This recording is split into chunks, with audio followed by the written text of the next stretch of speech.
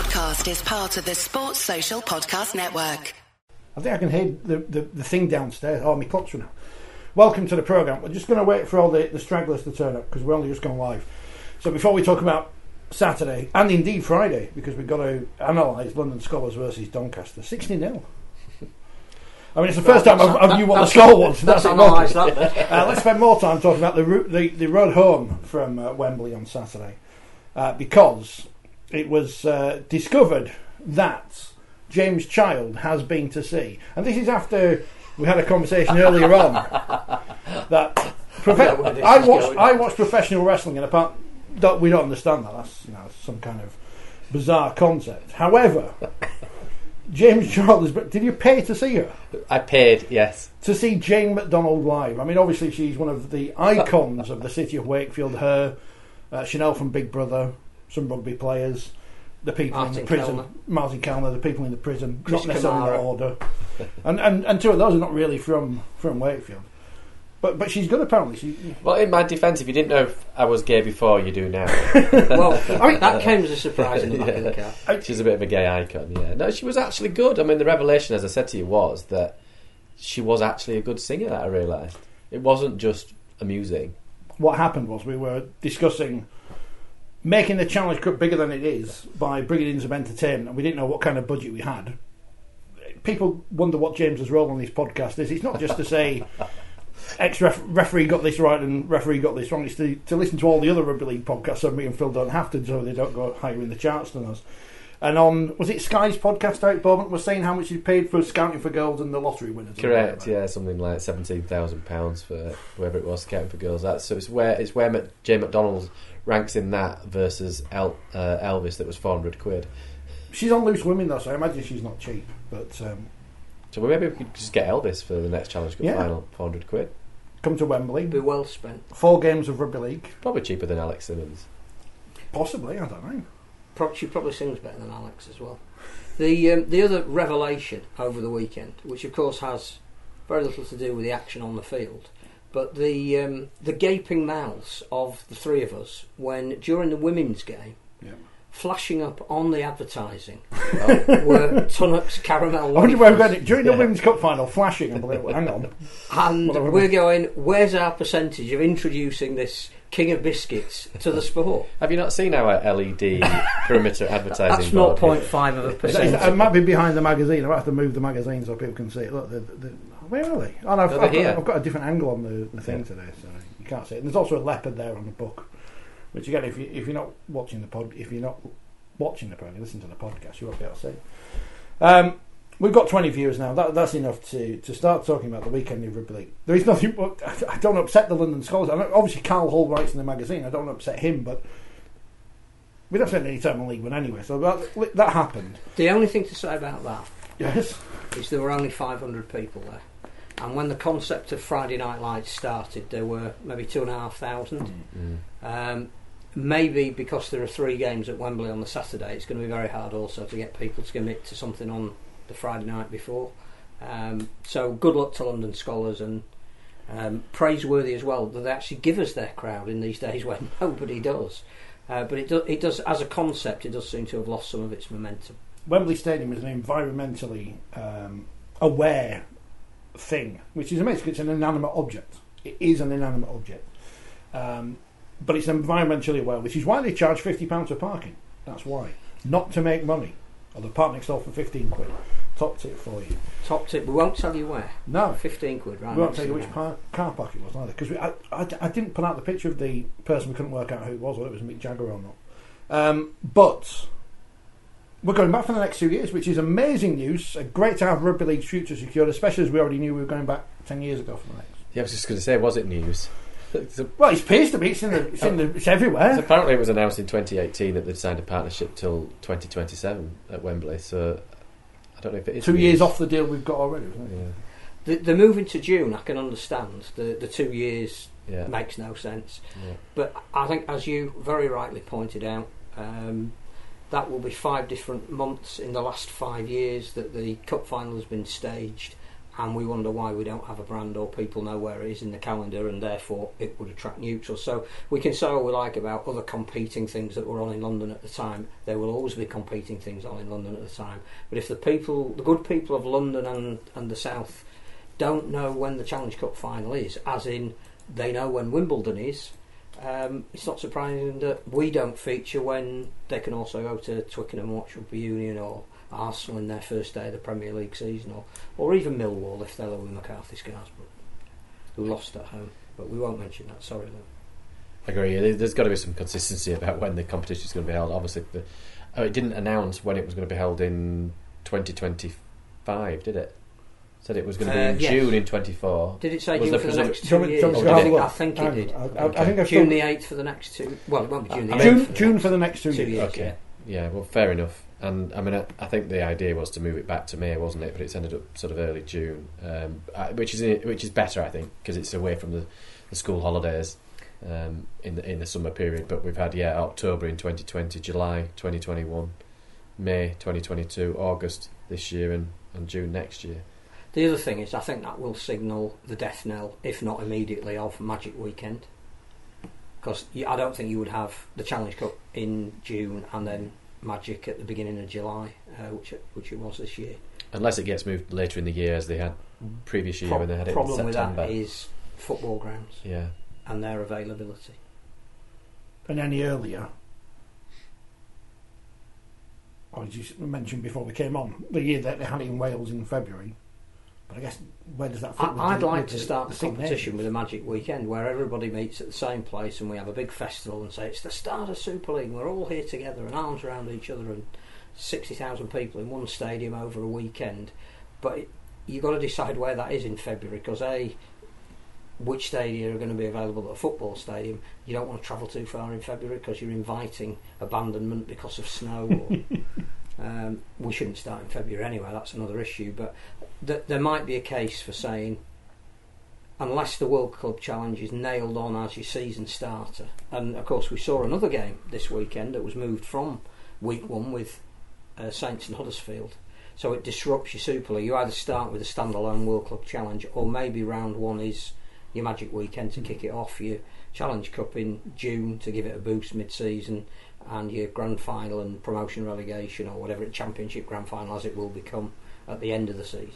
I think you're right. It probably signals the end of the Magic Weekend, probably, doesn't it? Because you need to be inside a stadium with a roof, and I don't know if there are. So that's Cardiff, and that's it. So that's Wimbledon. And it's too big a stadium as it is, so just can't see that happening. Is Centre Court smaller than Odsal?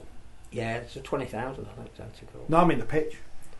Oh, it'd be in line with Odsal. Is it court? Oh! Pitch. You can tell there's no crisis at Warrington this week because there's no one on the comments yet. So Kev, where are you? What's going on? I think we may have done Warrington to death. We have, because everyone complained. Well, one person complained last week. We didn't talk enough about the Challenge Cup final. Well, here's an hour on the Challenge Cup finals and other stuff.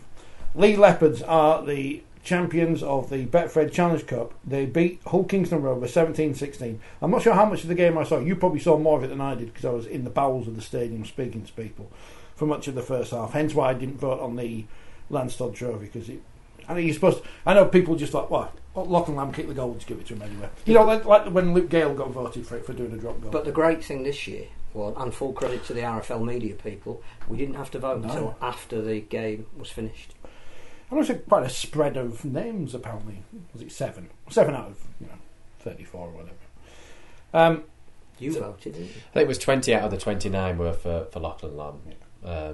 And then obviously you the others were a mix. I did. I did. And I think it was complaining because you're not. I bet it was very difficult to. It was very difficult to decide. To be honest, certainly at 80 minutes.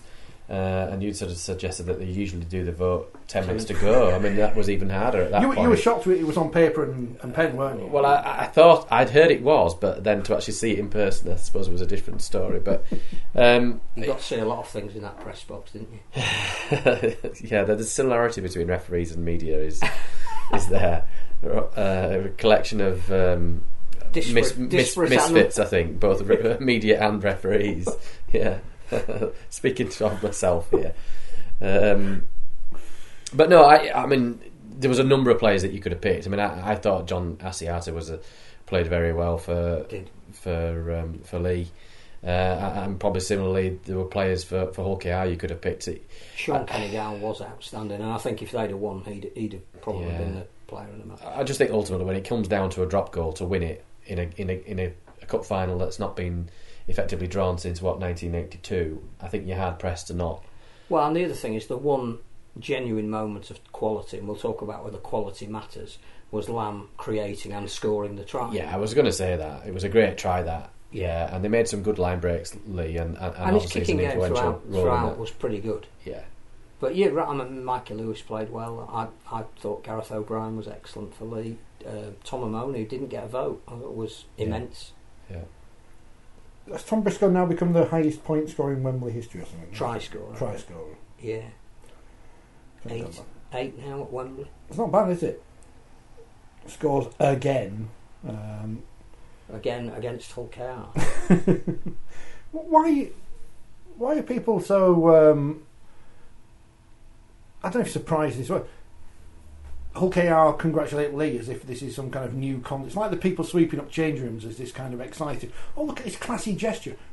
You don't just say, oh, you didn't deserve it, you were crap, do you? It's like, you were lucky. Especially as they play each other again in 2 weeks. I don't understand I know it gets a click on someone's website or whatever, but they, on the balance of everything, from what I saw, they were the better side over the 84 minutes. Can't have any complaints about who are the champions. I think you can look at it in 2 ways, I think. One is, let's analyse who deserved to win and who didn't, and all the incidents in the game, should there have been sin binners, and that's fine. That's what maybe we're here to do. But the other thing is, I think you've got to take a step back from what you saw and just look at the overall impact of it. So a lot of people were saying, oh, it's a shame there were less than 60,000 there. Throughout most of the main game, the volume of noise from both sets of fans was such that had there been another 20,000 people in the stadium, it wouldn't make the scrap of difference. It was full marks to Hull KR and Lee fans for creating a fantastic atmosphere. And in all the debates about should Wembley still hold the Challenge Cup final, you try and tell those people that we saw walking down Wembley Way and the experience that they would have had in the National Stadium, that wasn't in some way part of the occasion, then I think we take it on a tour, take it to stadiums that might be more suited in terms of capacity. You will lose something. I think the other thing is all 3 games were very similar in the sense that for the entire 80 minutes you couldn't call them quality contests, but that didn't matter because there were some individual moments in there that will last forever. And we live in an age where the clip and the social media that you can make from something is almost more important. You know, the 80 minutes is for people like us who love rugby league and can sit there and take it apart and try and explain why certain things happened and why certain didn't, and for fans to debate in the coaches on the way home about what they did right and they did wrong. But for people who want to entice into the sport, whether they're fans or commercial operations, if you can show them Caitlin Beaver's try, it doesn't matter that they lost. Now, if you can show them Lachlan Lamb's drop goal, which happened to be the winning one, if you can show them Batley's try on the hooter, which, again, they didn't win, but I haven't calculated, but I would say on the people that I follow on social media, Batley's try has been replayed more than anything else this weekend. What was he go through? Something like 16 pairs of hands, and at the end of it, they score the most amazing try, but it doesn't win them the game. It doesn't matter; it doesn't win them the game. You don't even need to know who Batley are. You can just admire that. Here's something that happened. They had to do something. They did something. It's the stories that came out of Wembley, I thought, were brilliant this year, and it doesn't matter that the quality aspect may not have been there for the entire 80 minutes. I thought it was a great day. I did, and it was good to see the women's final being played as a curtain raiser. There was, the crowd was looking fairly healthy towards the back end of that game as people got in a little bit early. And as you rightly said, the atmosphere that was generated, we were sort of more towards the Hull KR end, in fairness, but the atmosphere that was generated from both sets of fans was great. And as you rightly said, imagine what it would have been like, I suppose, if you'd got, I don't know, what was it, 58, another 10, another 20,000, but it was it was a great atmosphere, and it's just a shame when people talk about the magic of the cup. I think the magic of the cup's still there, and I actually don't think it's that much money in the grand scheme of things. Not for three games. You can get a ticket from £20. You share your travel in a car on the way down, or you get your bus, subsidised bus from the club or whatever. In the grand scheme of things, I don't quite get this argument about. Yeah, I appreciate. I think in terms of Magic Weekend, I think that has taken something away from the Challenge Cup final, because I'm not convinced you get the same level of neutrals that you used to get in sort of decades gone by. It was hard to say whether there were more neutrals there this year because there were 6 different teams. I don't know how you calculate that. To the naked eye, you're still not getting all the. I didn't see a Whitehaven scarf. I might. No, but in fairness, 30 years ago, somebody's now going to send us it. There will be. There will have been, and there will have been there. But you used to get that sense. We were there quite early, hence the £15 parking. But don't tell me what it was. And normally, as you see people coming into the stadium, you can identify which club they're from, and you go, "Oh, look, I'm Slater here." Or I didn't really see that.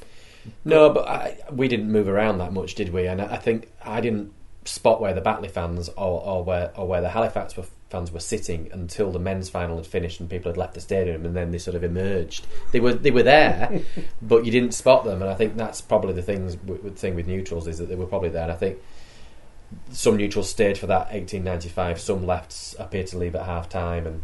But again, the debate about the 1895 is where do you cite it and how do you promote it? But if you've got the women's final and the BBC are taking the first 2, then it has to go third.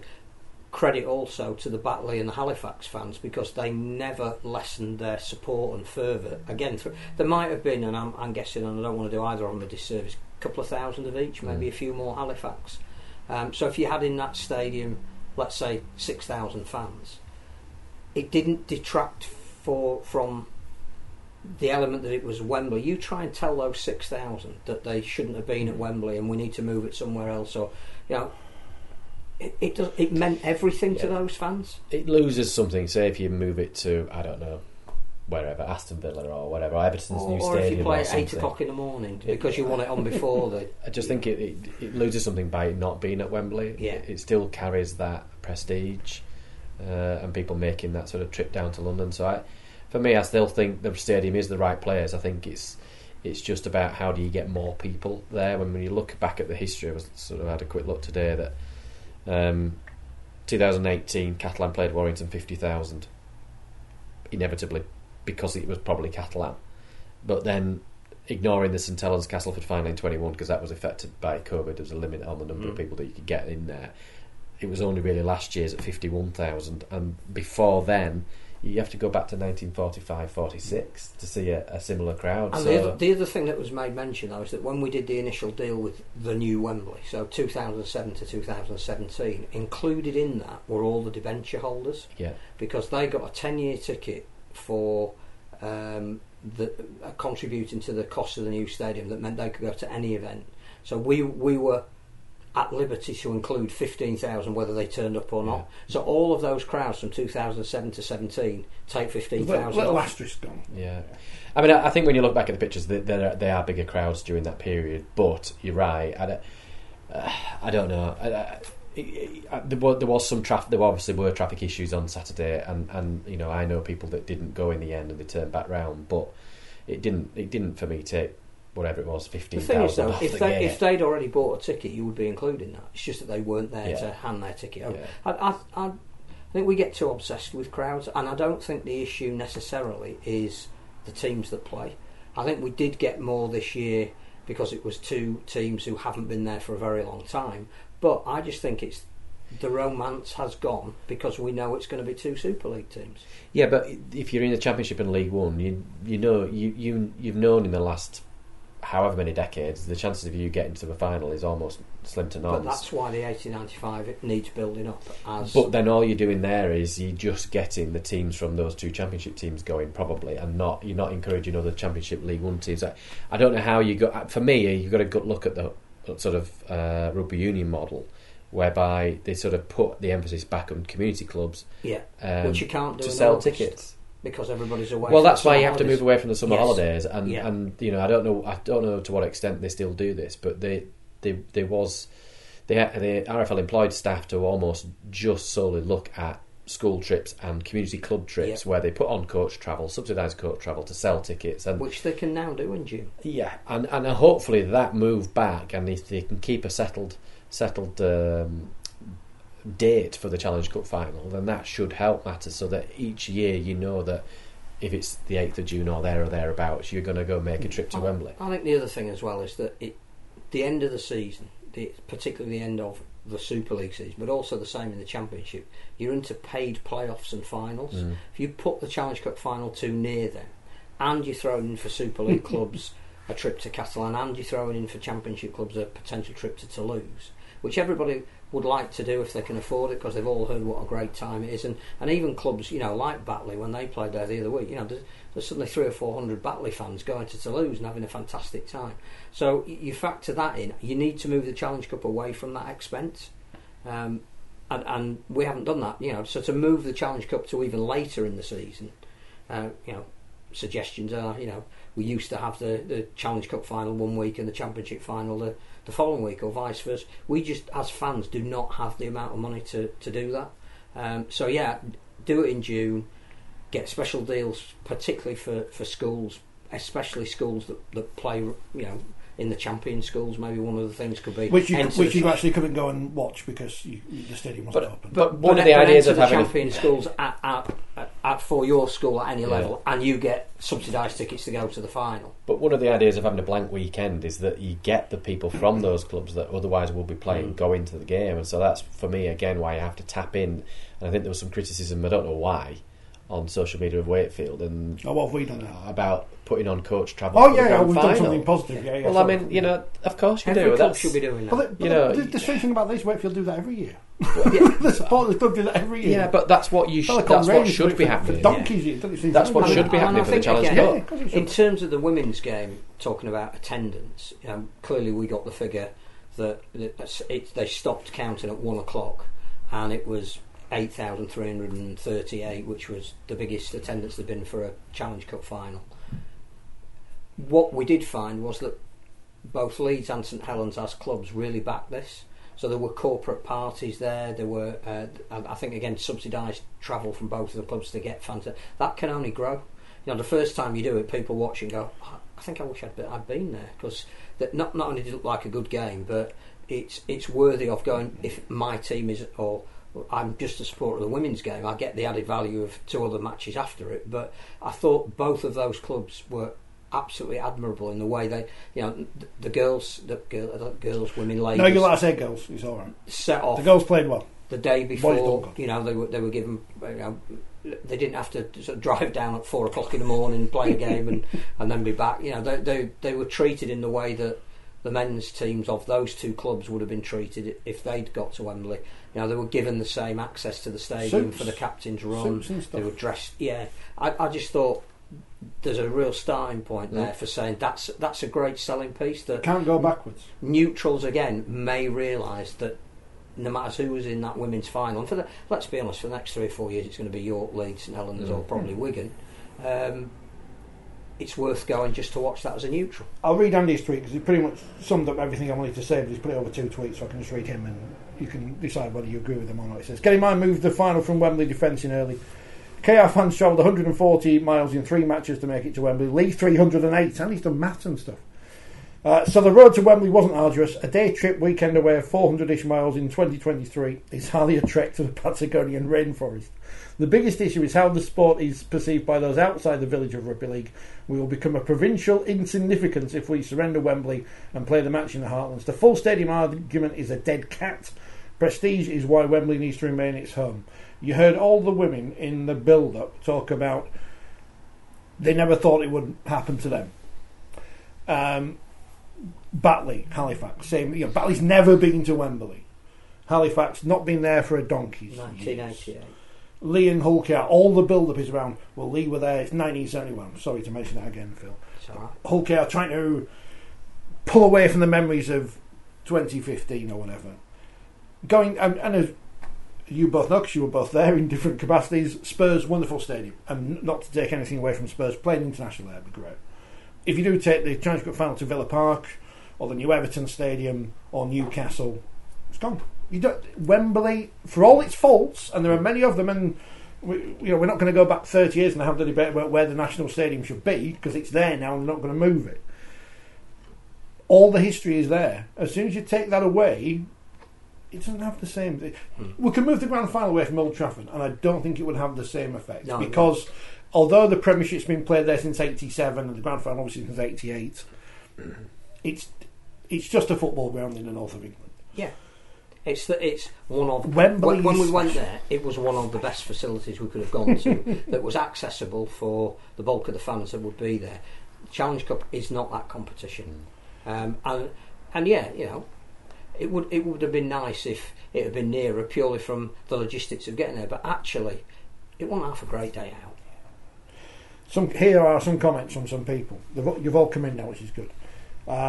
I'll come back to Frank's one about the penalty try in the cup final, because I didn't see it. So I'm not that I'm commenting on it anyway, of course. But Teddy says, I watched the men's and the women's finals, but staying for the third game was too much for me. Sorry. You don't have to stay for all three. No. It's there if you want it. You don't have to apologise. You can stay for one game. It doesn't matter. Frank says 1895 cup final should have been before the men's. I think that's a TV decision. Yeah, they wouldn't have had the women's game on BBC Two. 2 hours of bargain hunt and then come back for the men's final. So it either goes first or last, doesn't it? Yeah, it can't go in the middle. And if we go on to if it goes first, then you're either going to lose the under-7s game, or you're going to have the under-7s game at about 4 o'clock in the morning to get the 1895. But you're also going to have that same debate, which is, and it goes back to Craig Lingard's point before and after the final. If a broadcaster doesn't want to show it, they ain't going to show it. We can't force the BBC to show a game they don't want to show. So, and there's no other broadcaster interested, regardless of where the 1895 cup final is in the day. It's for us. I think I'm not sure it's for everyone, but I think he had some very valid comments to say about whether the competition was treated with the promotion. Respect. Yes, definitely. I think also they announced that it was going to be on our league coming. What was it? 2 days before.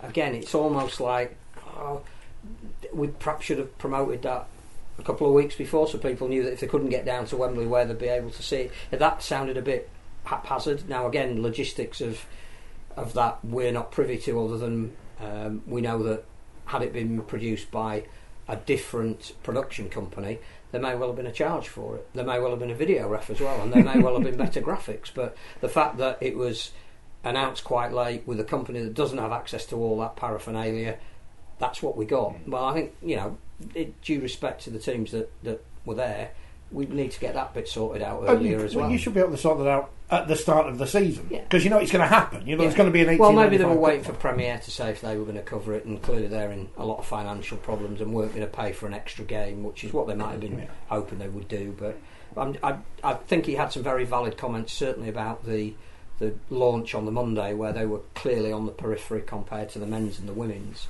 But the coverage needs to be known earlier, and then more people might have watched the R League and would have seen probably the best try scored at Wembley. Absolutely fantastic final, says Chris. Gripping game that had it all. So good that in years to come no one will talk attendances. Keep it at Wembley. Sell out the bottom tier first before the top tier. I think they do try to do that, but yeah, there were some people in the very top tier, which again will be the cheaper tickets. So you don't want to deny people the chance to pay what they can afford. But sometimes when you look there and you think, well, if we'd have had all 60,000 in 2 tiers, it would have looked and sounded better, because the television doesn't normally pick up the empty tier until, of course, it's celebration time. I think when you can't avoid it. I think they did all they could. They blocked off the top tier behind the cameras, and the rest it has to be focused on getting people there, not hiding the fact that people aren't. And I tend to have the feeling that the people who moan most about the attendance are people who are never going to go, and regardless of if you paid them, unless it's their team, if you flew them down there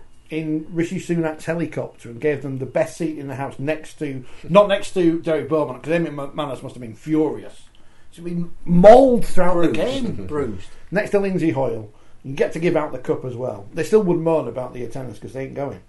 Moving away from Wembley would be suicide, says Teddy. It's the National Stadium steeped in history. You'd have to move the Rugby League statue if you moved it away from Wembley, says Chris. We mentioned this on the way down, weren't we? I don't know where we were going to move it to. Sell it for scrap, probably. I think the other thing as well is that the BBC have been long-time partners with the Challenge Cup, and again, if you look back in history, you're going to hear Eddie Waring commentating on the BBC. So, the 71 footage was Stuart Ferguson scoring and Eddie commenting on it, and Alex Murphy laying down when he should have been standing up, and all that kind of stuff. But I'm not sure how much the BBC would want to keep giving it the coverage that it got if it wasn't at Wembley.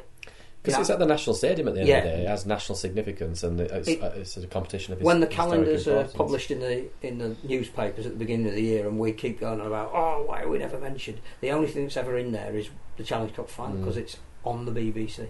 Yeah. How you sell it? Do you have more entertainment around it? Do you sell it as a big day out? I don't know, but not necessarily more entertainment. What entertainment? Yeah. Because the stuff on the pitch sells itself. There isn't very much time between the games, to be honest. I think that's the one thing you may have found being in the media area, that if you're trying to fully box off one game, the next game's just about to start. Well, there wasn't much time between the games. I mean, you barely had time to go back for your third sandwich. No, that's true, yeah. For those second chocolate brownie. For those of us that didn't get any, because there weren't any left by the time we were. I mean, even I managed to get about 2 of them, and I was up and down all over the place. You're not allowed to say like a bride. No, I wasn't going to say that, but you said it now. Good evening, gents, says Carson. Challenge Cup was an amazing experience. He was there. The best thing were the people in and around the stadium. And to add to that, Carson, the people who work at Wembley, and I think we've said this before, brilliant. Can't fault the people at Wembley who work there. Couldn't have been nicer or more helpful. Excellent. A credit to the... The thing is, if Carsten can get there from Switzerland with no vested interest in any of the teams that are going to be there, then I think we can get there from Burnley. Phil says he thought John Terry had a Derek Bowman outfit on for the one of the Chelsea fans. He's always around, isn't he? You can't miss him. He's there. I think imagine if Derek Bowman was from Oldham or Dewsbury, reserve. I think he's been fantastic for this particular competition this year. The amount of coverage that he's given and allowed, the stories that I haven't seen yet the piece that the BBC did in the lead up that you saw. It was excellent. I know there were some people watching it at Wembley as well when we were there. Unless you've got characters like that, you can't tell those stories. Yeah. And he does open himself a little bit up for ridicule. He doesn't mind. No. Because he's delivering, so you can. And as he rightly said, the rebrand works because they're playing well. Yeah, the rebrand doesn't absolutely work if they're bottom of the league. Yeah. But the fact that they built this up, for probably 2 years now, really, in terms of the long lead up to winning the Challenge Cup final, hasn't happened overnight, has it? And there's a genuine sense of fun around it. They're not taking themselves too seriously. We have rebrands where it's all very sanctimonious and we're altering the 150-year-old badge and all that kind. But this was Derek's decided. We're not going to wear the same colours as Wigan anymore. We're going to differentiate ourselves from the last time we've been in Super League, because the 3 times that we've been in basket cases, and I put my hand up for one of those because I was in charge. We're going to be different, and everybody bought into it. The players bought into it. He set himself up right at the very beginning to wear all the clothes, but it's worked. Yeah, and people would sort of say, well, why don't make the players the centre of attention? But I just think for this, the build-up, it was easy to put Derek out front and centre. Because it'd take all the pressure off the players by making it all about Derek and the Leopards as opposed to the players. That would be different if it was another year. Yeah. And you look at the number of fans that we saw that were wearing that leopard attire. That shirt from Saturday is now, for the want of a better phrase, iconic. Yeah. That if they can produce more of those shirts, they will sell out, because everyone has seen that now. And it looks daft, but there isn't another sporting team that has a leopard on it, apart from North Leeds, and we're suing them. Wigan's awful Warrior kit in 97, 96, they had that awful Warrior. The Wigan fans won that. I don't think they won anything in it. If they had won something in it, it would be more well thought of than meaningless marketing rollicks. I went to the 100 yesterday, which is fascinating. Free tickets, didn't pay. And before, a bit like Wembley. Yeah, exactly. No free food. I tell you what though, 34 quid for a hat. Even the people outside selling the knockoff ones, 15 quid. That's almost as bad as 12 quid for a pie at Wembley. But on the 100 website, this meaningless marketing stuff, this is great. This is what they describe Headingley as. A place where we get it done. Well, the men didn't yesterday. Headingley, the home of your heroes, the Northern Superchargers. The names are terrible. Northern Phone Chargers, my nephew called them. So he's funnier than me, which is good.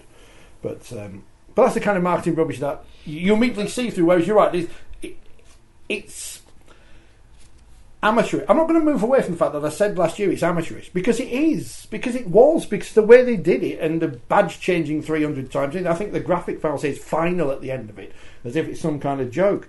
The kit having the wrong animal on. The away kit, I think the blue away kit is brilliant. It's a wonderful kit. The home kit I don't like, but I've never known, if you look back at when Cardiff City went from blue to red and then changed back, the amount of fuss and hassle and everyone kicking off about it. Leeds United have a sponsor that has the word red in it. Not the colour red, the word red. And all the fans, are, well, they're idiots, aren't they, anyway? But Lee... Sweeping generalisation. Well, it doesn't matter. Lee have got rid of the colours they've had for however long. I know there's still a bit of red on there and whatever, but that's not a League kit, is it? It's some Daft Leopard thing. And there hasn't been a massive backlash from their fans. I'm sure the fans who don't like it, because they've been winning. Yeah.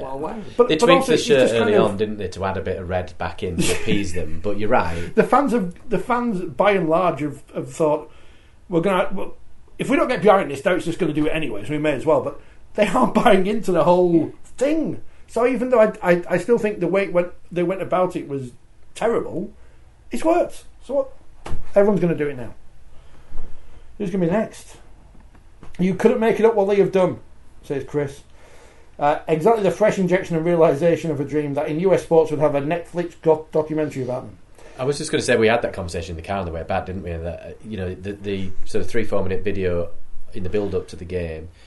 I said to you, didn't I? It would have made a great documentary to follow Lee's, promotion into Super League at the end of last year, into their story to win the Challenge Cup. Yeah, absolutely. And stories like that, you don't have to follow sport, never mind rugby league, to enjoy. Going back to what worked in terms of the key moments of all of the games, what we had were stories. So we did have the Lamb story. That was amazing. Whenever as a father and son hugged each other in tears at the end of a game because the son's just won the game and the father effectively has rescued his career and been with him since he was 6. The Chris Chester story, 2015, which you must be sick of. I asked him at the launch. I think he was more worried about wearing a leopard print suit, to be fair. But he's banished the 2015 because he's gone back with the team that played against his team in 2015. And he's put together this collection of people who a lot of us scoffed at, and I'll put. Well, I called him rejects the other week. I thought it was an ageing team and the best that they could get on, but I never once thought they would be likely to finish in the top 4, win the Challenge Cup, and built something that is clearly going to last, rather than a collection of individuals that won a trophy and then moved on or whatever. They've work to do in replacing some of the ones that are getting towards the end of their career. But they've got the stories that we had. The Jodie Cunningham being the player of the match in the women's game, but such an articulate advocate of women's and girls' development, and that's her role. We mentioned Caitlin Beaver's try, but if the backstory behind that, she's the first person to referee a game there and now score as good a try as you'll ever see there. It's adding to that legend. You want stories. You've got Simon Grix and Craig Lingard both leaving their clubs and both passionately talking about what it meant to those clubs as they leave. You've got Craig Lingard being arguably the only coach who's ever going to be on the touchline there in bare feet. And if anybody else does it, they'll be copying Craig Lingard. So it wasn't even let's analyse every minute and see where he went right and wrong. It's how we can build on those stories, and I just thought it had so many this time that even Ryan Hall facing Tom Briscoe, long-term teammates that had won so much together, and they're now trying to prevent each other from winning. It's fantastic. I've just searched Lee Leopards on Google and it comes up with fireworks to celebrate their thing. That's exciting. I was trying to see if I could buy a shirt, but their website's not working properly. But there is the question. I mean, where do we make the money from? Here's Andy again on Twitter saying, crowd viewing figures on the BBC, 1.1 million peak viewing figures. We should be working out how to get some of these through the turnstiles and into club shops. Well, go back to the 100 again yesterday. I mean, the gear's expensive, ridiculously expensive. But if I go onto the 100 website, there's a shop, all the club kits are there, I can buy them all. I know it's a centralised competition, I'm not comparing like with like, but we don't have that. I can't just go onto a website and buy, if I'm from Banbury, I can't go onto the rugby-league.com website and go buy a Leeds shirt or but a even St if Helens you're from shirt. Minnesota and you suddenly think, hey, that's a great bit of kit, and I've heard about this story, and I don't know why I'm doing an accent that probably isn't from Minnesota. I want to get involved by at least buying some merchandise. You get great thing walking in. We saw women's bespoke merchandise. I've never seen that before. We had Paul from Glasgow was on the comments on the Edwin Apape video saying, what a game, the whole thing just oozed class, the setup, the teams, the entertainment, other sports should follow this, just outrageous, and a new fan of the Leopards right here, big love from Glasgow. So people have watched that. I don't know how you found the video on it. Anyone watching rugby league or anything before? How do we capitalise on this new excitement that we're new team wins something, they're a bit brash, they've got something about them. That's why we've got IMG to capitalise on that. That's why they're here, isn't it? To promote the players, to promote the stories, to get a documentary on Netflix or whatever it may be on BBC. Well, there is going to be one on the wheelchair team that won the World Cup coming out in October. They've done a fly on the wall thing. It's not just the World Cup. Somebody had the presence of mind to say there could be a story here. There's some real characters. We'll start a year before. We'll film all the build up. And the one thing you cannot script is how it's going to end. And if they got knocked out in the group stages, you rip up all your footage and throw it away. But Wrexham always looked like being a great story, particularly when there was Hollywood involvement. Clearly Wheelchair looked like, but you'd have thought, well, on the seedings and past experience and 2 World Cups that have been marginally decided by the same 2 teams, they will at least get to the final. And if they don't win, it's still going to be, we're going to have footage of people crying. Now somebody should be saying, Lee, either if we haven't already started, Lee is the story. Well, the BBC did a documentary following the Great Britain ill-fated trip down under, didn't they? I don't know how well that was received. Unfortunately, again, results on field didn't.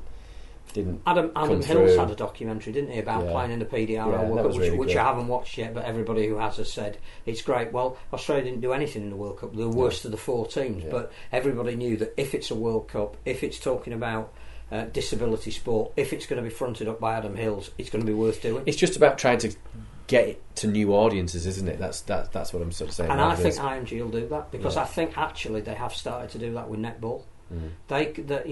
League 7, who are IMG Stroke Endeavour's arm of digital media and all this kind of, they've been behind netball for the last 2 or 3 years, and particularly turning it into the Super League and into the Vitality Super League and then into a team that goes into the World Cup and for the first time ever gets to the final. They haven't influenced anything that's happened on the field, but we all know a bit more about it than we ever did, and that is down to IMG. So you would hope that they're going to operate in the same way within rugby league.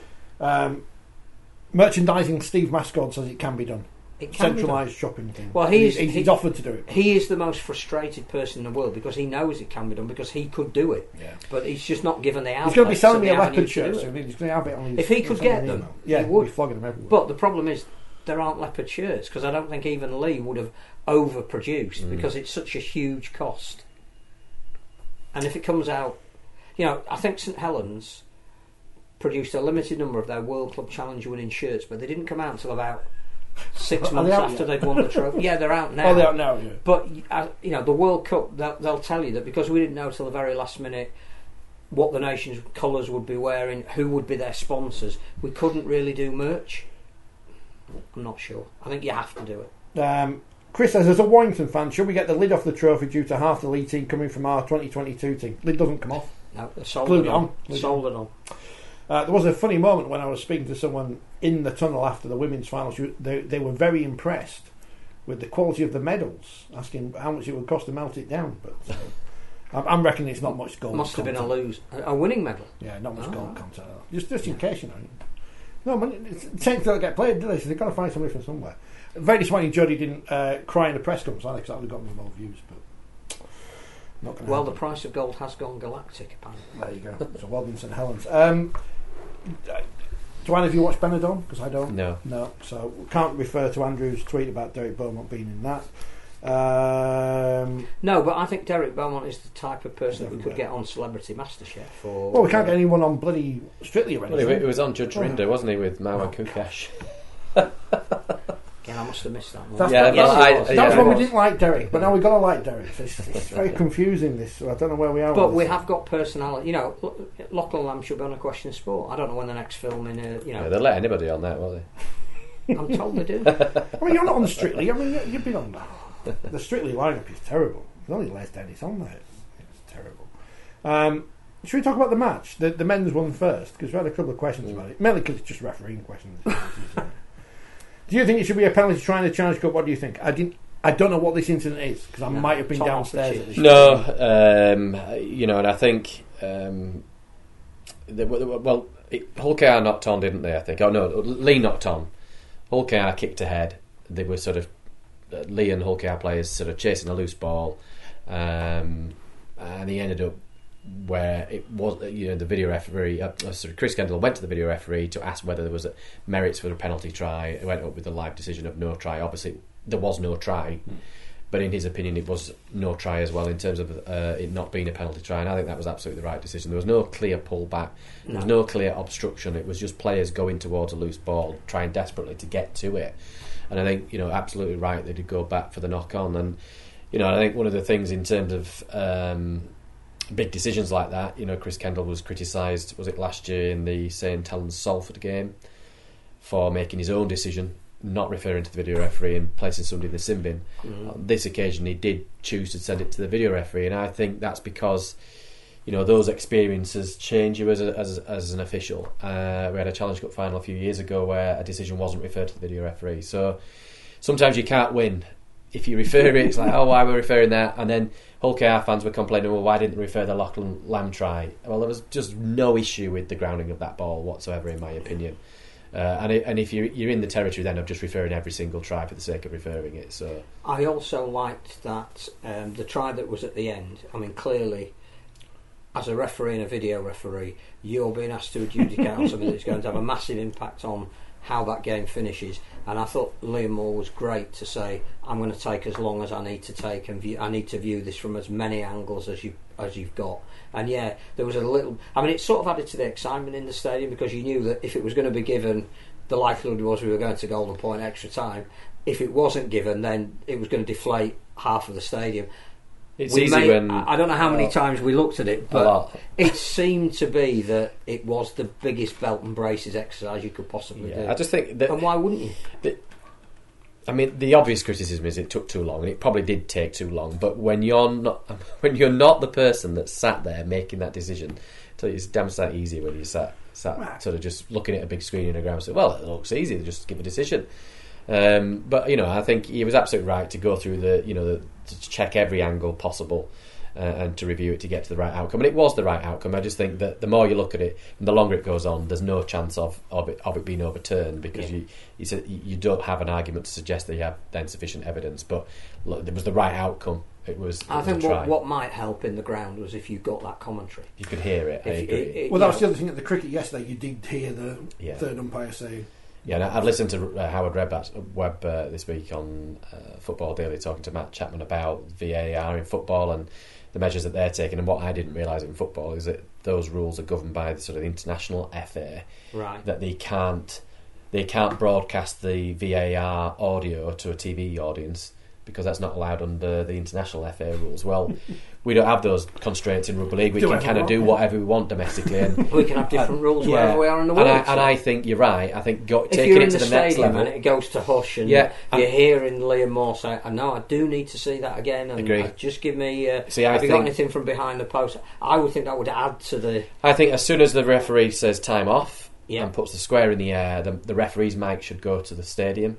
Well, everybody it's now should down hear. To the broadcaster, isn't it? So everybody on telly has an advantage that those in the stadium don't have. Everybody should be able to hear what the referee is asking to check, and then everybody should be able to hear what the video referee is looking at. Because I think sometimes when you understand what he's looking at, you then realise why perhaps it's taking a little bit longer, to make that decision when you sort of just keep saying the same replays. You don't understand really what it is. But I thought across all 3 games, I thought they were really well officiated. I don't really. I mean, you people didn't have an issue with the sin binning. Well, this is what we've been asked. Do you think it should have been a yellow card for Minchella, and should Ben Reynolds have been shown a red card on the 40-minute mark? He looks a complete Birkin, the tunnel.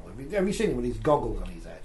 They all had goggles. There was a few pairs. I think they must have decided that because they were going to be spraying lots of stuff around, they'd all wear goggles or something. Like one of the Paul brothers.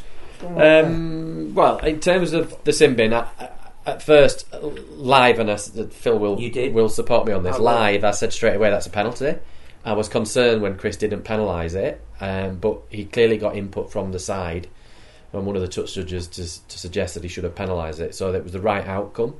And then in terms of the sin bin, for me, it was a sin bin because the obligations or the indicators that the referees are looking at, on the video referee, to offer advice to the on-field officials, is that the defender should be either looking to charge the ball down, so clearly looking with his arms raised to charge that ball down. I don't think he was doing that. I think he was probably, you'd argue, if you were Minicello, protecting himself. But the alternative is the obligation is for him to make an attempt to tackle and thereby wrap the player, take him to ground, and he doesn't do that. So for me, he runs the risk. He leaves, as he turns, his elbow comes up. It's not a deliberate act, but it's reckless. By bringing your forearm up, for me, if you're going to charge the ball down, bring your arms up to your face to protect your face, because that's why you're bringing your arms up for, to protect your face. Or you bring your arms up in the air to charge the ball down, and for me, he doesn't do either. And in doing so, it's reckless, and it's on a kicker who's in a vulnerable position. And we've seen it earlier on this year, Magic Weekend. I seem to remember there was a sin bin on a challenge on the kicker in that game. So I thought it was consistent with it, and I passed my comments to John Davison, didn't I? Changed his opinion about that. When he reviewed the footage, agreed with you 100%. Yeah, no, I thought it was the right outcome. And what frustrates me is on TV is when you hear the debate, and you don't have somebody that actually has You've got Rod Studd on your side, so you're all right. But you don't have somebody who is an expert in that. No. I'm not saying I or a referee is an expert in all things law related. You're right to have a debate about whether it should or shouldn't be a sin bin, but to give the structure as to why a decision is made is what I'm saying. So you weren't a fan of Jonathan Davis's analysis? Well, when you search on Twitter Jonathan Davis, it was just really all negative about Jonathan Davis and Jonathan's comments. Look, I don't have a problem with him disagreeing with the decision. I don't have a problem with that at all. What I'm saying is, I think if you have somebody that can say, look, these are the reasons why, or these are the indicators that the on-field officials and the video referee is looking at, that's the parameters in which they work. And I think, in fairness to Dave Woods, he tried to reflect that in his comments. I also think as well that it didn't affect the game in any way, because if you look at Mincella's stats, they are ridiculous. I think he's one of the leading tacklers, and he missed 10 minutes of the game. Well, he may have been subbed at some point anyway. But if you're going down to the very last kick of the game to decide who's going to win it, a sin binning in the first half has not been materially affecting the outcome of that game. There was barely a decision wrong in the game as far as I could see. There were very few set restarts, and I think in the women's final there weren't any. I think it was something like penalty count was something like 4-3, 2-2 on set restarts. So perfect. In terms of keeping the flow.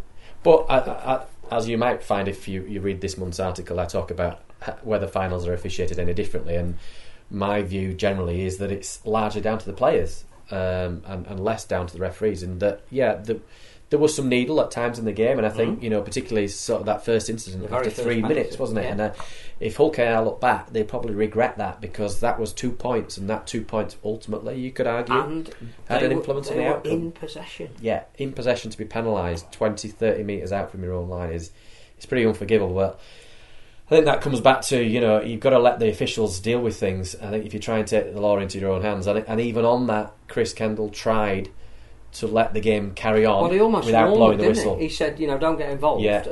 We could see him saying, don't go there. Because he knew once he blew the whistle, there was only ever one outcome, and that was to penalise Hull KR. Yeah. Because they took the control away from him. Asiata, again, question his tackling style if you want, but he didn't do anything that he could be penalised. That was like 3 weeks ago's story. We've moved on from that. No, something else has happened in the meantime. Tackles, wasn't it? But clearly teams haven't, opposition players and teams haven't moved on, have they? Because they're, concerned, as you would be, potentially having injuries caused, but he wraps. Yes, he goes in low, but actually I think they were right on TV in that actually the percentage chance of an injury being caused is far greater to him. I think his head's in the wrong position. The other incident I think that determined the game, which is nothing to do with sin binnings or referees, is the run by Robbie Mulhern. Mulhern, yeah. Mulhern. Where did I get Mulhern from? Oh, Nathan Mulhern, who will be seen on Sunday. Talk about that later. To set up the position for the drop goal, because when Hull KR had their one chance, they were virtually on the halfway line, which Schneider would never be expected to kick that. But that's because they didn't set it up. They were never in a position where they were in control of the play. I'd put the video on here, but I'm not sure if I'm allowed to. Because Mulhern's his run was excellent. Yeah. Into a hole behind the front line of the Hull KR defence. That says something about somebody's not coming across the cover and shut him down. But it's also about the discipline that they had to know that, your job is to get me to there. Gets them in a good position, but also the defence is on a roll, so they're not sort of fixed, ready to put pressure on the kicker as well. I think the other thing is Gareth O'Brien deserves a lot of credit for whipping the ball to Adrian Lamb as well, because clearly O'Brien has a history of drop goals, often against Hull KR. Well, again, he wasn't closed down then, was he? But he was closed down well by Hull KR, but was skillful enough to get the ball out, to give Lamb all the time and space that he needed, to drop his first ever goal, which I hadn't realised until he did his interview. He'd never dropped a goal. Has he scored loads of field goals before, was he? Never ever dropped a goal. Apparently he's crap at them in training as well. Always try and never get. Well, that's like the teams that are good at penalty shootouts in training, but then cock them up in real life. So like the French. So well done, Lee. Well done, Hull KR, on being part of an amazing end to a final. As you say, whether the 80 minutes are the best final ever or not, it's irrelevant. It's like the Wide to West game. The first 79 minutes and 58 seconds of that game are irrelevant. Because the only thing anyone remembers are the last couple, and then the hooter, and what happened afterwards with the future Wakefield Trinity attacking coach. Well done, Lee. Well done, Hull KR. Talking of Wakefield Trinity and coaches, and it's not relevant to this part of the programme. All right, okay. Yeah. Condolences to the family of Shane McNally, who passed away this weekend. A gentleman. The man who made Gareth Ellis captain. I should be able to read in a full screen. I'll never forget that run in the playoffs in 2004. We were robbed by match officials at Wigan. on that I don't know who it was. I wasn't refereeing that one.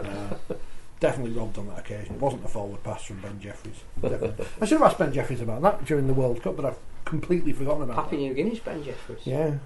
Hello to all our viewers in Papua New Guinea. Watch out for an announcement on Wednesday about Tri-Nations international tournaments involving Ben Jeffries and Papua New Guinea.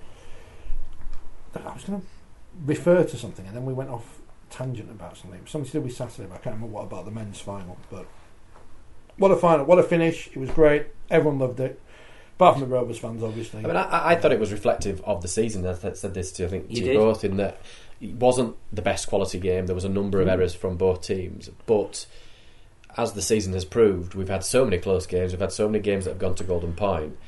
It was entertaining. Drama. You couldn't take your eyes off it. No. The atmosphere was fantastic. For me, it just had everything, and that's kind of what we want. Yeah, okay, you don't want as many drop balls, perhaps, but look, it plays its part, doesn't it? In what no try's ever been scored without a mistake being made. No. I think the other thing is that Hull KR will rue their end of sets, because I don't think they were as good as Lee were, and where they wanted to finish them, how they wanted to. A couple of times they sort of petered out. The other thing to look at is the preparation. I think, because we talked a little bit last week about Hull KR resting players. Well, this will go into the next game as well, won't it? Hull KR rested players. Lee didn't. They played the full side. Lee was successful.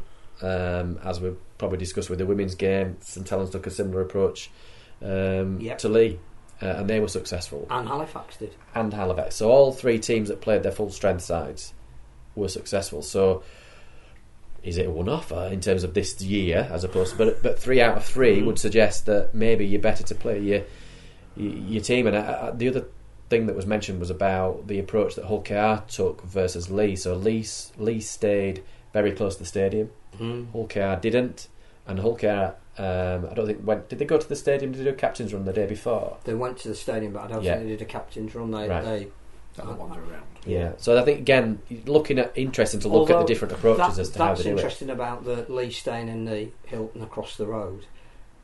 There are teams that have played at the Hilton that have frozen because all they ever do looking out their window is see the stadium. Wasn't that mentioned on Monday? 2014 with Castleford. Yeah. That there was nowhere for them to go and nothing to do other than focus on the fact I'm going to be there tomorrow. It's going to be a big day. There's a lot more you can do around Wembley, as we found. Got a car wash. Where have these things come from?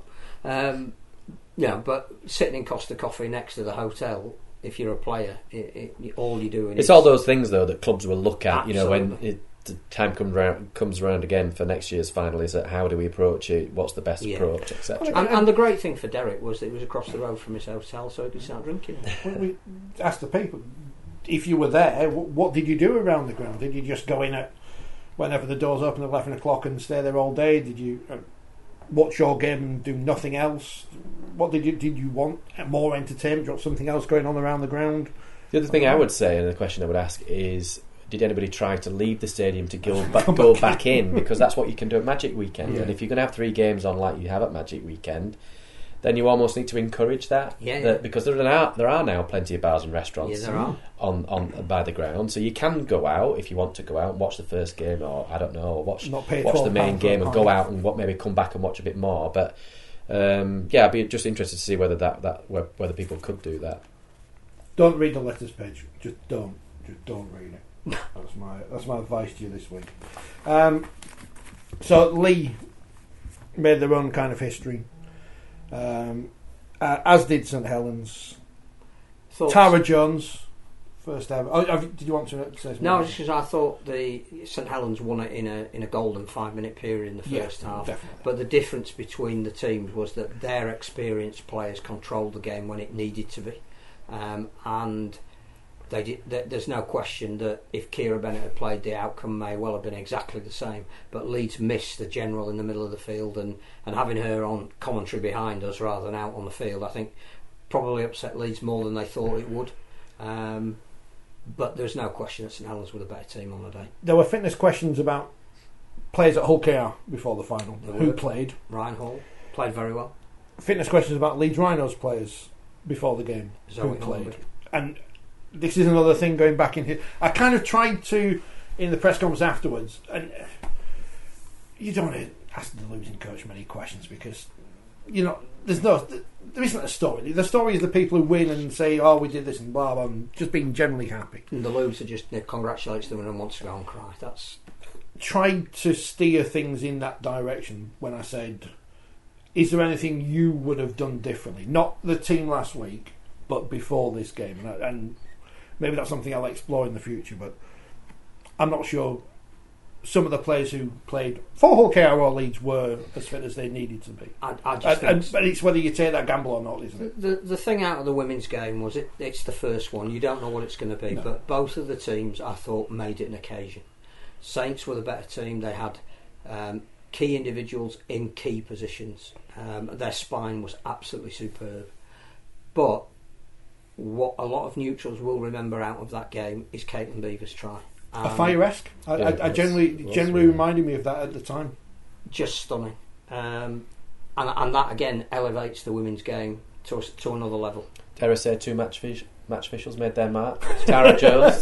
Tara Jones, first one to score a try at Wembley. Try given by a video referee, so it was never not going to be given. And Caitlin Beavers, obviously, we know about her history with officiating, but no, it was.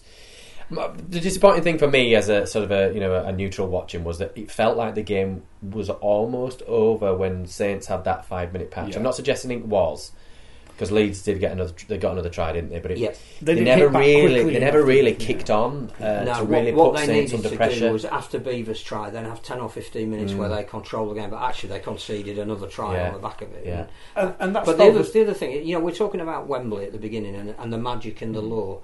We've cast an envious eye over what the NRLW are doing. We've seen the crowds, we've seen the quality of the competition. I would not be surprised if there were a lot of women players looking at those girls got to play at Wembley, National Stadium. That's an experience I wouldn't mind. And whilst they're not going to turn down 50,000 Australian dollars per annum, their season is only 10 weeks long. You could see one of the attractions to pull some women back in the other direction, particularly those maybe who are coming towards the end of an illustrious career, So Ali Brigginshaw, for example, which is a name that I've, just off the top, been brilliant. She's the famous one, yeah. However many years that she has, she at some point will retire from international rugby. She might be tempted to come over here. Is she going to be a journeywoman? I think she's probably at that point where she's not. She's not doing whatever she wants. She's already a real. And I wouldn't call her a journeywoman to her face if she was. I'm joking. She's sort of the Wally Lewis of the NRLW. Yeah. Don't worry, I'm joking. But we've got an attraction there now. I know what you're saying. Yeah. That they cannot match, and there's nothing that they can do that could match the playing at Wembley and that game being back at midnight to Australia and having that history, and now the women's tradition to go with it as well. That's has to start with this first game. Not just that, I think it's also from the bottom up as well, isn't it? 100%. In terms 100%. of those girls starting out playing rugby league now have the opportunity to play at Wembley, and that's a massive. Well, there's a great little story that Danica will tell in her column in the new Forty20 out this week. This week, yeah. Quite a lot of work. It's in the column. It's got a paw of a. Yeah, if you're a. Is it a leopard's paw? Are we sure? Are you sure? It's a leopard or a panther. It doesn't matter. They're both one. She says that she was brought up in a rugby league family where when they watched the Challenge Cup final, which they all did as a family together, the brothers went out and recreated what they'd seen, and they were the Ellery Hanleys and Andy Farrells.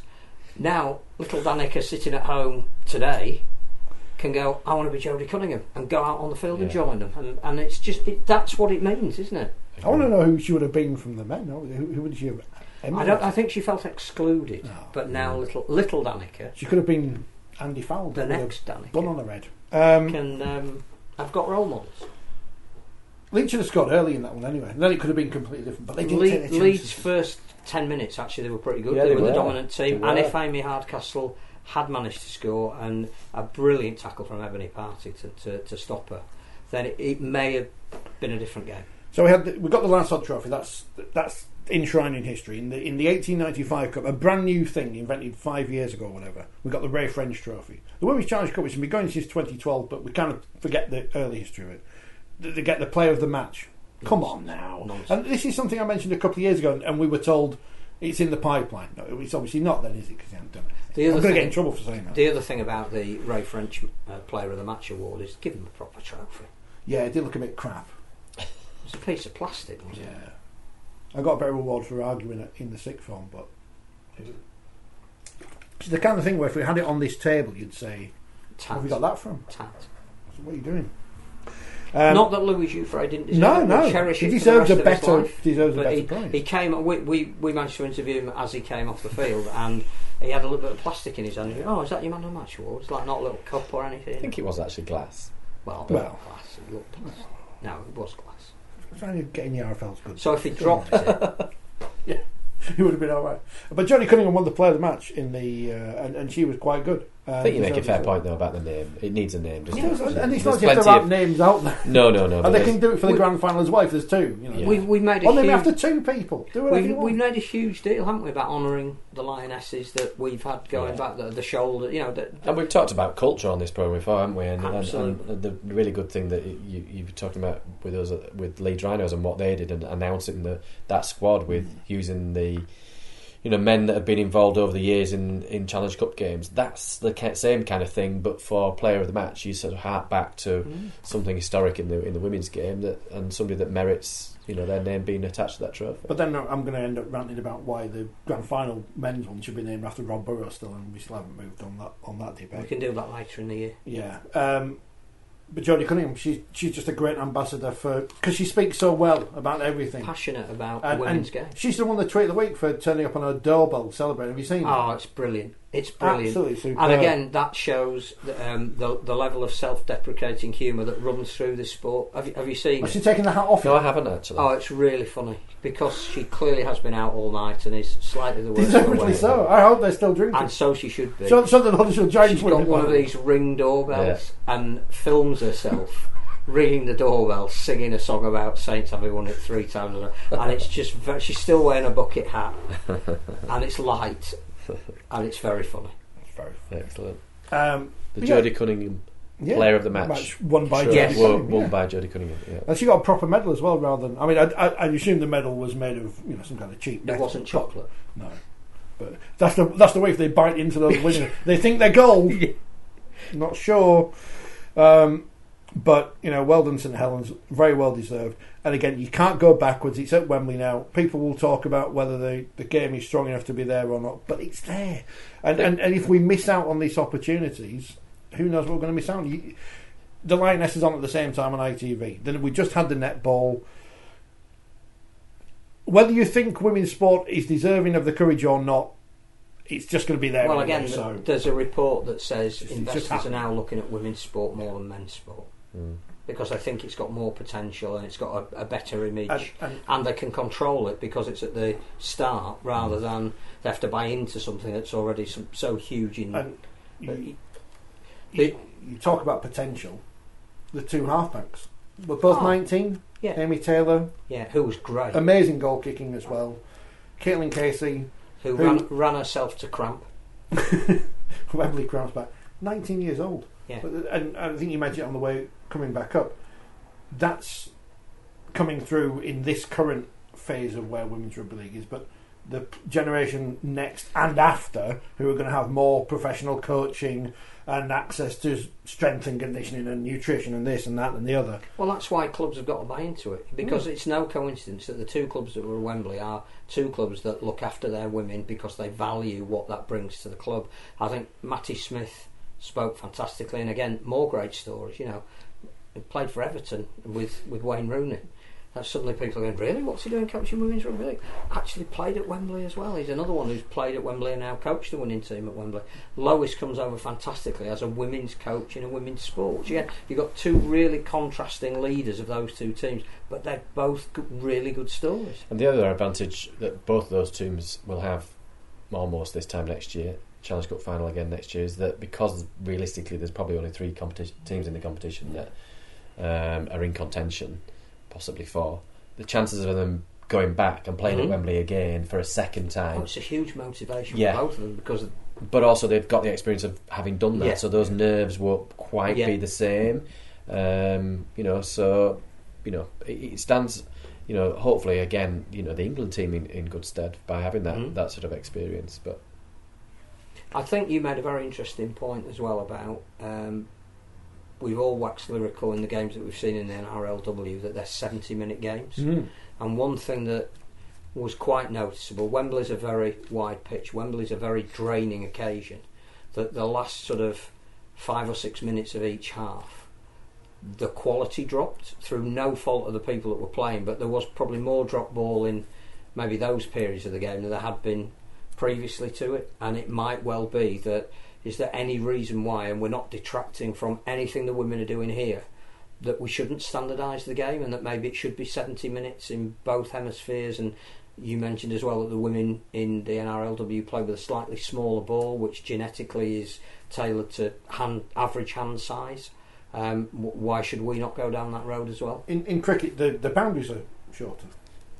It's not, but no one goes. It's not saying, oh well, it's because you're women. It's like we'll tailor the game to you to make you the best you can be, rather than you have to you have to play within the confines of how it's always been played. I just think it's important to have that debate and have a mature debate, as opposed to people saying, "Oh, well, you're being sexist." No, it's not about that. It's about if the NRL are doing it in the women's competition over there, then and the World Cup was played under those rules. What was it? Played at 70 minutes, was it? No, it was 80 the World Cup. No, it was 80. Because that was international. We thought we'd win all the games.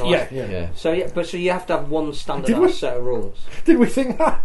I'm sure you said no, you didn't. I have no faith in England. I'm going to be in trouble for that as well. And of course, for the 7th year running, or whatever it is, I was completely wrong in writing off St Helens at the start of the season, wasn't I? Because they're the young squad and they've lost all their players and blah.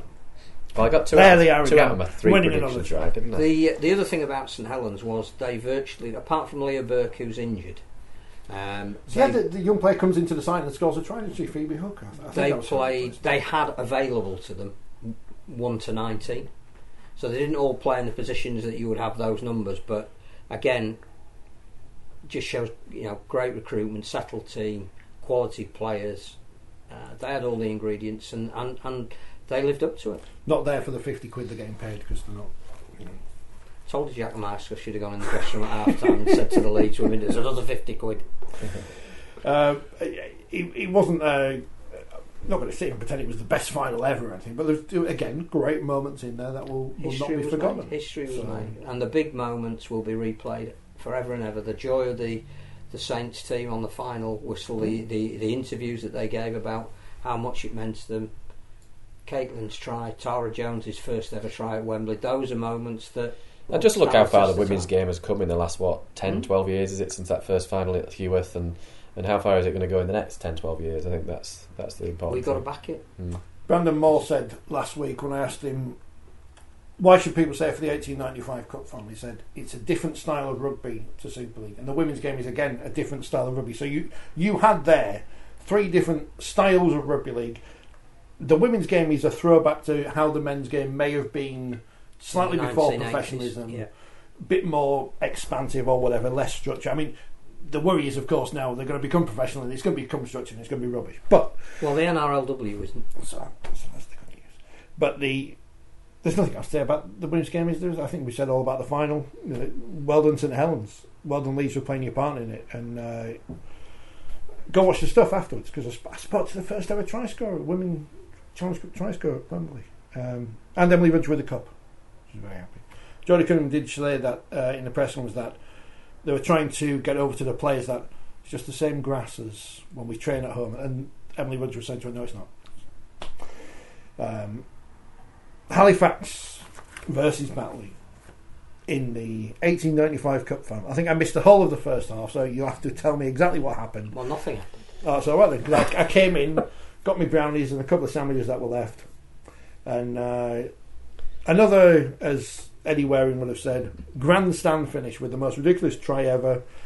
Not converted, which is a shame because we would have had more golden point. Would have got home even later. I know. What time did we leave? About 9:30 we left. Burger King may have shut. But excitement. That's all, I think if we were being honest, it was a pretty dour game until the 67th minute. And part of that is because Halifax were in so much control defensively, which you cannot deny that was the platform for their victory, and they should be lauded for that. But Batley play a bit of a percentage game for the bulk of it, just to keep them in it. And they found, I think, Craig Lingard said afterwards in his bare feet and bucket hat that they hadn't got into the game early enough, and the last 20 minutes they almost gave themselves too much to do because they were slightly off the pace. But when they got into it, what a finish! And I don't think you need to worry about the first 78 minutes. I think I need to sort of put my cards on the table that my alarm went off at something like 5:30 in the morning, and by the time it came to, because it was half an hour late kicking off as well. Oh yes, it was. And I think I was a bit like, I'm ready for home now, actually. So, and that's no disrespect. If I drank coffee, I'd have one. That's no disrespect to the 1895 Cup or the Championship teams that were involved or anything else.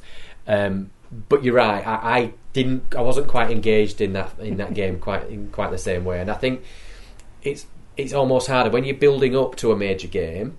You accept that the crowd's going to be quieter and smaller, but I think once you've sort of seen the Lord Mayor's show and it's sort of after the Lord Mayor's show, it's hard then to, with maybe 6,000 or 8,000 or 10,000 in the stadium to replicate the atmosphere that you've got when you've got 58. It's just impossible. So I think all those factors combined meant that I wasn't quite fully engaged, but I think you're absolutely right. Towards the back end of the game, it was exciting.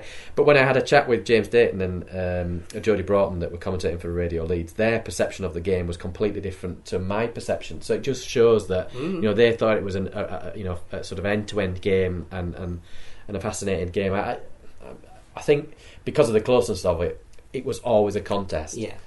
I never quite felt Batley were going to do it, and I think that's because, in a way, for the sake of the game, it should have come earlier. Yeah. What I would say is they scored 2 tries to 1, which again, normally you would hope the team that scores more tries comes out victorious. But the first thing that Batley did was pay credit to the way Halifax played. So there's absolutely no question that the right team won. Some of the individual skills, particularly from Josh Hodgson, whose ridiculous flick pass set up the first try, and he was one of the. He got caught, but found a one-armed lobbed pass in the second try. He's from Telford. You know, again, we bang on about this all the time. That there is a whole pool of talent out there somewhere that we don't do enough to harness, and full credit to clubs like Batley, like Sheffield, who give opportunities to players who don't come from traditional areas around them. You know, in any other sport, we'd have known who he was and a little bit more about him, rather than wait until we'd seen what he could do and go, let's find out a bit more about this. Oh, he's from Telford. And, you know, what we'll remember about that game is not the dour defence of Halifax, which actually won it. And they deserve all the credit for that. Yeah. What we will be consistently putting on our phone in a spare minute when it's raining and the bus hasn't come yet is, let's have a look at that Batley try again. And we had people putting it on social media who are not fans of either club or even necessarily the sport. Have you seen this? And it is 16 passes in it, according to Kevin. It felt like there were more. It seemed to go on forever in slow motion. I just think that, again, you know, when you're writing a report and you're trying to make a note of who it was, it wasn't just the passes, it was the quality of some of those passes. Yeah, they were. There's one ridiculous long pass from Luke Hooley right at the very beginning, and then there's another almost American football style pass just to keep the move going. Yeah. But dare I say it, imagine if a team played like that in the first minute. Oh man, you have to be fit. That'd be like the 100. You just like whack it all the time. Yeah. The other thing as well that was if just added to the drama was that Hooley took the kick from the touchline, for which he should again be exonerated for anything, and 100% credit to every Batley player that ran over to him to hug him at the end, when they must have been heartbroken. It was at the Halifax end. Now normally when you see a kick is going to miss, all of the fans are leaping up and down. I didn't see a Halifax fan move, and there wasn't a murmur from them because they honestly thought that kick was over. Yeah, I thought it got over because they were quiet to begin with. It must have been. Yeah, close. Which added to the drama. We had to look at the flags, didn't we? Yeah. Added to the drama. Did say to them, they should have just put the flags up and given it, because no one would have noticed. We would have liked an extra bit of drama. No, it was a great effort by both teams, and both teams actually were well supported in this. And the atmosphere throughout was fantastic. Yeah. That again, yes, it's a bit cavernous because there aren't that many of them, but you could hear the Batley fans even at the final whistle had appreciated that that team had got them to Wembley and done them proud. The Halifax fans went berserk because they'd won the first piece of silverware since 1987. Really interesting other comment from Simon Grix, I thought, was that whilst he lauded the 1987 team, and some of those teams are still around Halifax and are iconic figures, he was just pleased now that sort of monkey for his team was off the back because they were now going to be talked about, which was great. Yeah. I'm trying to find out what the crowd was at Wembley for the FA Vase and FA Trophy, because I think they just have a finals day for the things, but I can't find it. It's not on the website for the FA. I can't find it quickly enough anyway. But they don't sell out the whole stadium. They have the spot. I'm sure they probably have more fans there than left at the 1895. But I think we do get caught up in, you know, unless. Well, who is there outside of the Championship who's going to have that big travelling support? You know, there isn't. There aren't 2, 3, 4 teams who are going to have that. No. So it is what it is. And to lose, presumably you'd have to pay a bond. Yeah, it's a competition that fills a brief. I just think we need to promote it more because I think it's valuable in its own right. And every interview we did beforehand and every interview we got afterwards was all about we need to make more of this. Even Louis Jouffre was saying, you know, this is for part-time players. You can't explain what this means as somebody who it's not their main line of work to get the opportunity to play at a stadium like Wembley. They didn't care whether there was 10,000, 5,000 or nobody there. They got the opportunity to play. That, you know, their life will be now spent when they're in their 60s and 70s in the local pub in Halifax. And do you want me to tell you about that time I played at Wembley? It's a strange French accent. Is there anything else to say about Wembley as a day? No, I think we've covered. I think, however, how we move forward on it, we've had the debate on here before. We can only say the same things over and over again. We can say, "When are you doing to when you do this?" Because we're not the ones signing the ticket. All I hope is that because of the things we've highlighted and the memories that have been made, that anybody who didn't go now regrets not going if they could have done, and that next year they might think, Just laughing at something Sid said on Twitter. But how are you, Sid? If you're listening, how are you bearing up? Because obviously you're a Rovers fan and you didn't win. But I think there's a big difference between this year and losing 50 now. Absolutely. Yeah. It's the other end of the emotion scale because you were so close. I've not seen Huddersfield. I've not seen the highlights because we're still off. It's like the end of the World Cup last year. I didn't really want to watch any more rugby for a while. And I'm not really interested in Saints versus Huddersfield in a game which, I mean, it looked close at one point, but Saints won. Controversial sending off. I took them by 12, so I was close. But yeah, controversial sending off. Cost them the game, apparently. I've not read the quotes from Ian Watson, but I've seen the headline, so I don't need to read the quotes. Cost, disgrace. I don't know. I've not seen it. Referees again. Yeah. Is Ian Watson going to be on the naughty step with probably? And, probably. We are getting to the point where coaches are first port of call, not looking at what they are. But as I've said last week, because we're heading towards the back end of the season, and so the pressure ratchets up, and once somebody opens their mouth, then it encourages somebody else to do it. Although, having said that, he's aware that they're now under investigation, so I was surprised that he'd said something, but he obviously wanted to get in a line about Morgan Knowles, which that fell on deaf ears, didn't it? Yeah, because he didn't get charged. Not been charged yet. So if he does get fined, he might regret saying it because it didn't have the desired outcome, I don't think. Saints up to joint second, missing a heap of players. See, at least when I said that, if we had a grand final now between Saints and White months ago, I would tip Saints. So at least I may have got that one right. Well, I think when you look at the running as well, I saw people were discussing yesterday, then St Helens arguably have an easier running than Catalan. So it will be an interesting... I don't think they're bothered about Catalan. I think they're looking at, obviously, Wigan and Leigh. Leigh's going to be really interesting because who's going to back against them doing anything? But we've said all along it's a relatively small squad, and there always is a reaction to winning at Wembley because it's emotionally.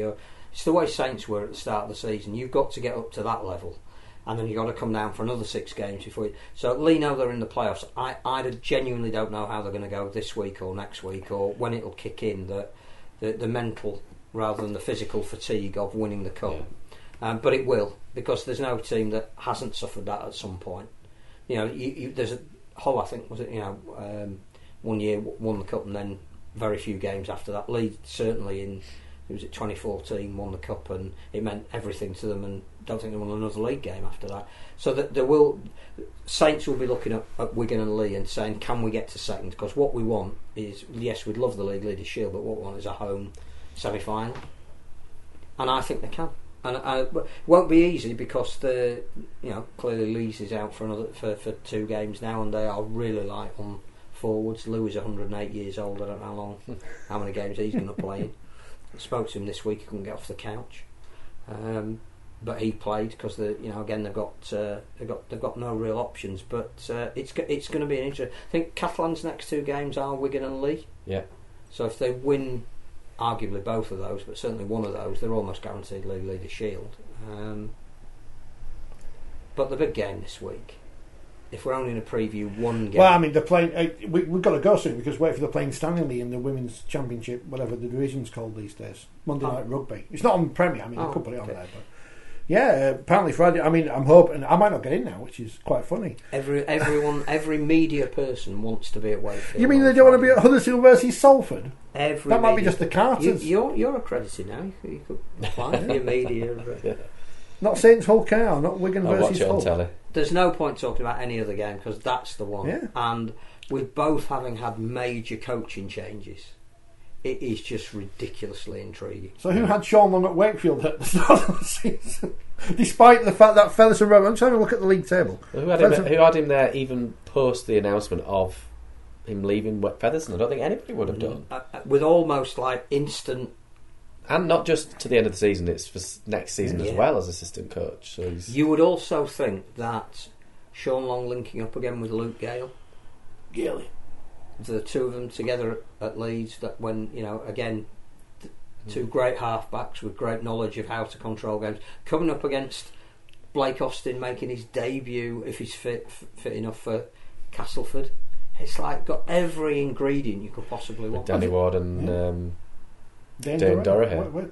Yeah. In people you haven't remembered from a long time ago. What do you I reckon? don't know. I think Wakefield will win. Well, that's a bad thing for me to say. I think I'm giving away far too much content that's in a magazine that's out this coming out this week. But as Brian Noble says, looking at this very game, he'll be there in the media. He thinks that if Castleford win, it isn't the end of Wakefield, but if Wakefield win, it might be the end of Castleford. Interesting. I just think with the home advantage that Wakefield have, I think the expectation will be on Wakefield. Yeah, it's the weird kind of the change in not momentum. I'm not sure. I don't think there's expectation on either team. I just think it is complete do or die. I think there's a bit more, bit of cockiness amongst the Wakefield supports after the way things have gone of the last few weeks. The way Wakefield seem to have been playing over the last few weeks is that they put a string of victories together at home, and then they believe a little bit of hype, go away and get beaten quite heavily, but then come back at home and regroup. And I think, have they got 4 of their last 6 games at home? Something like that. Graham Colley said that the other week, so I trust him. He knows what he's talking about. So you would think the ball is in their court? I think we win. But you think they'll win? Yeah, but I mean, if I'm not there, I'll watch it on telly instead. You'll be there.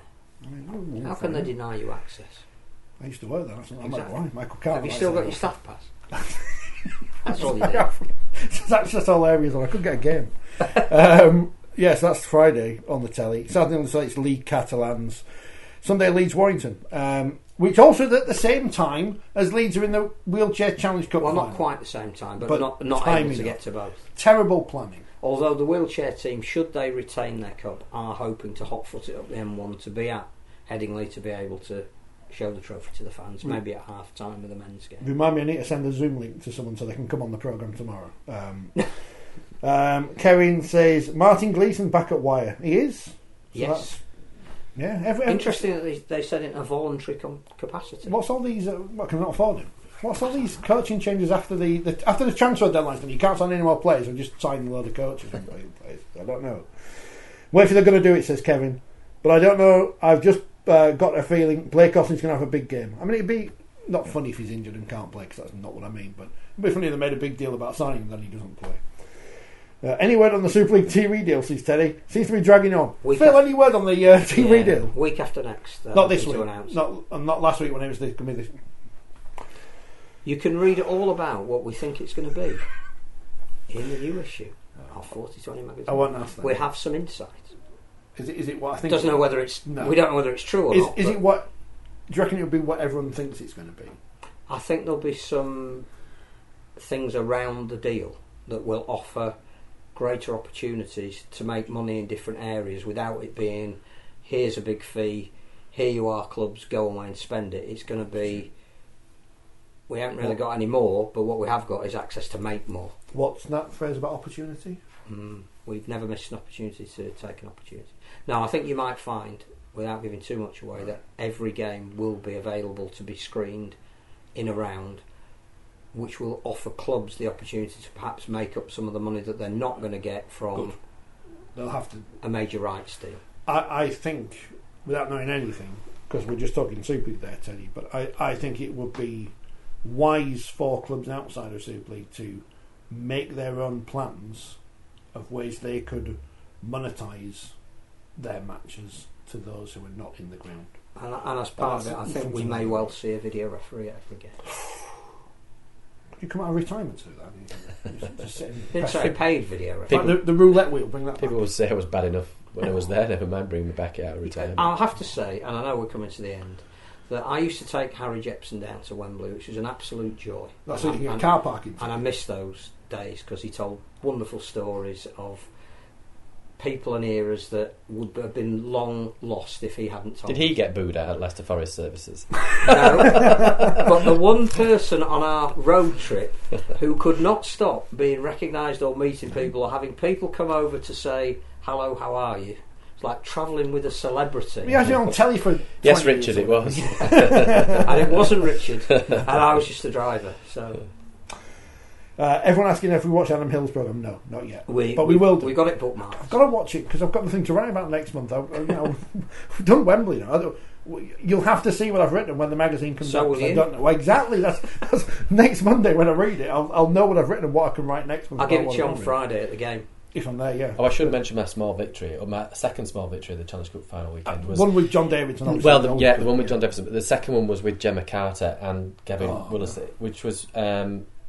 We were in a conversation about the Challenge Cup final last year, and they said, "Who refereed that?" And I was like, it was me, but I said the fact that you can't remember is definitely a positive. Yeah, which I think you may. So hopefully for Chris Kendall, he won't be remembered as refereeing it next year. That's a good thing. Did you just cough loudly? Who was the referee? Yeah.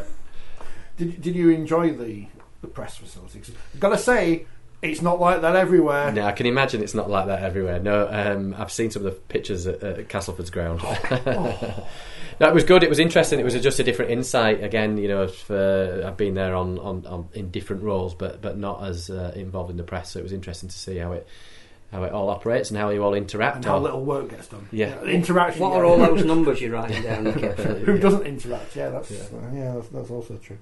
I think we're done then. So we'll be back next Monday. It's not bank holiday next week, is it? It's a couple of weeks yet for the bank holiday.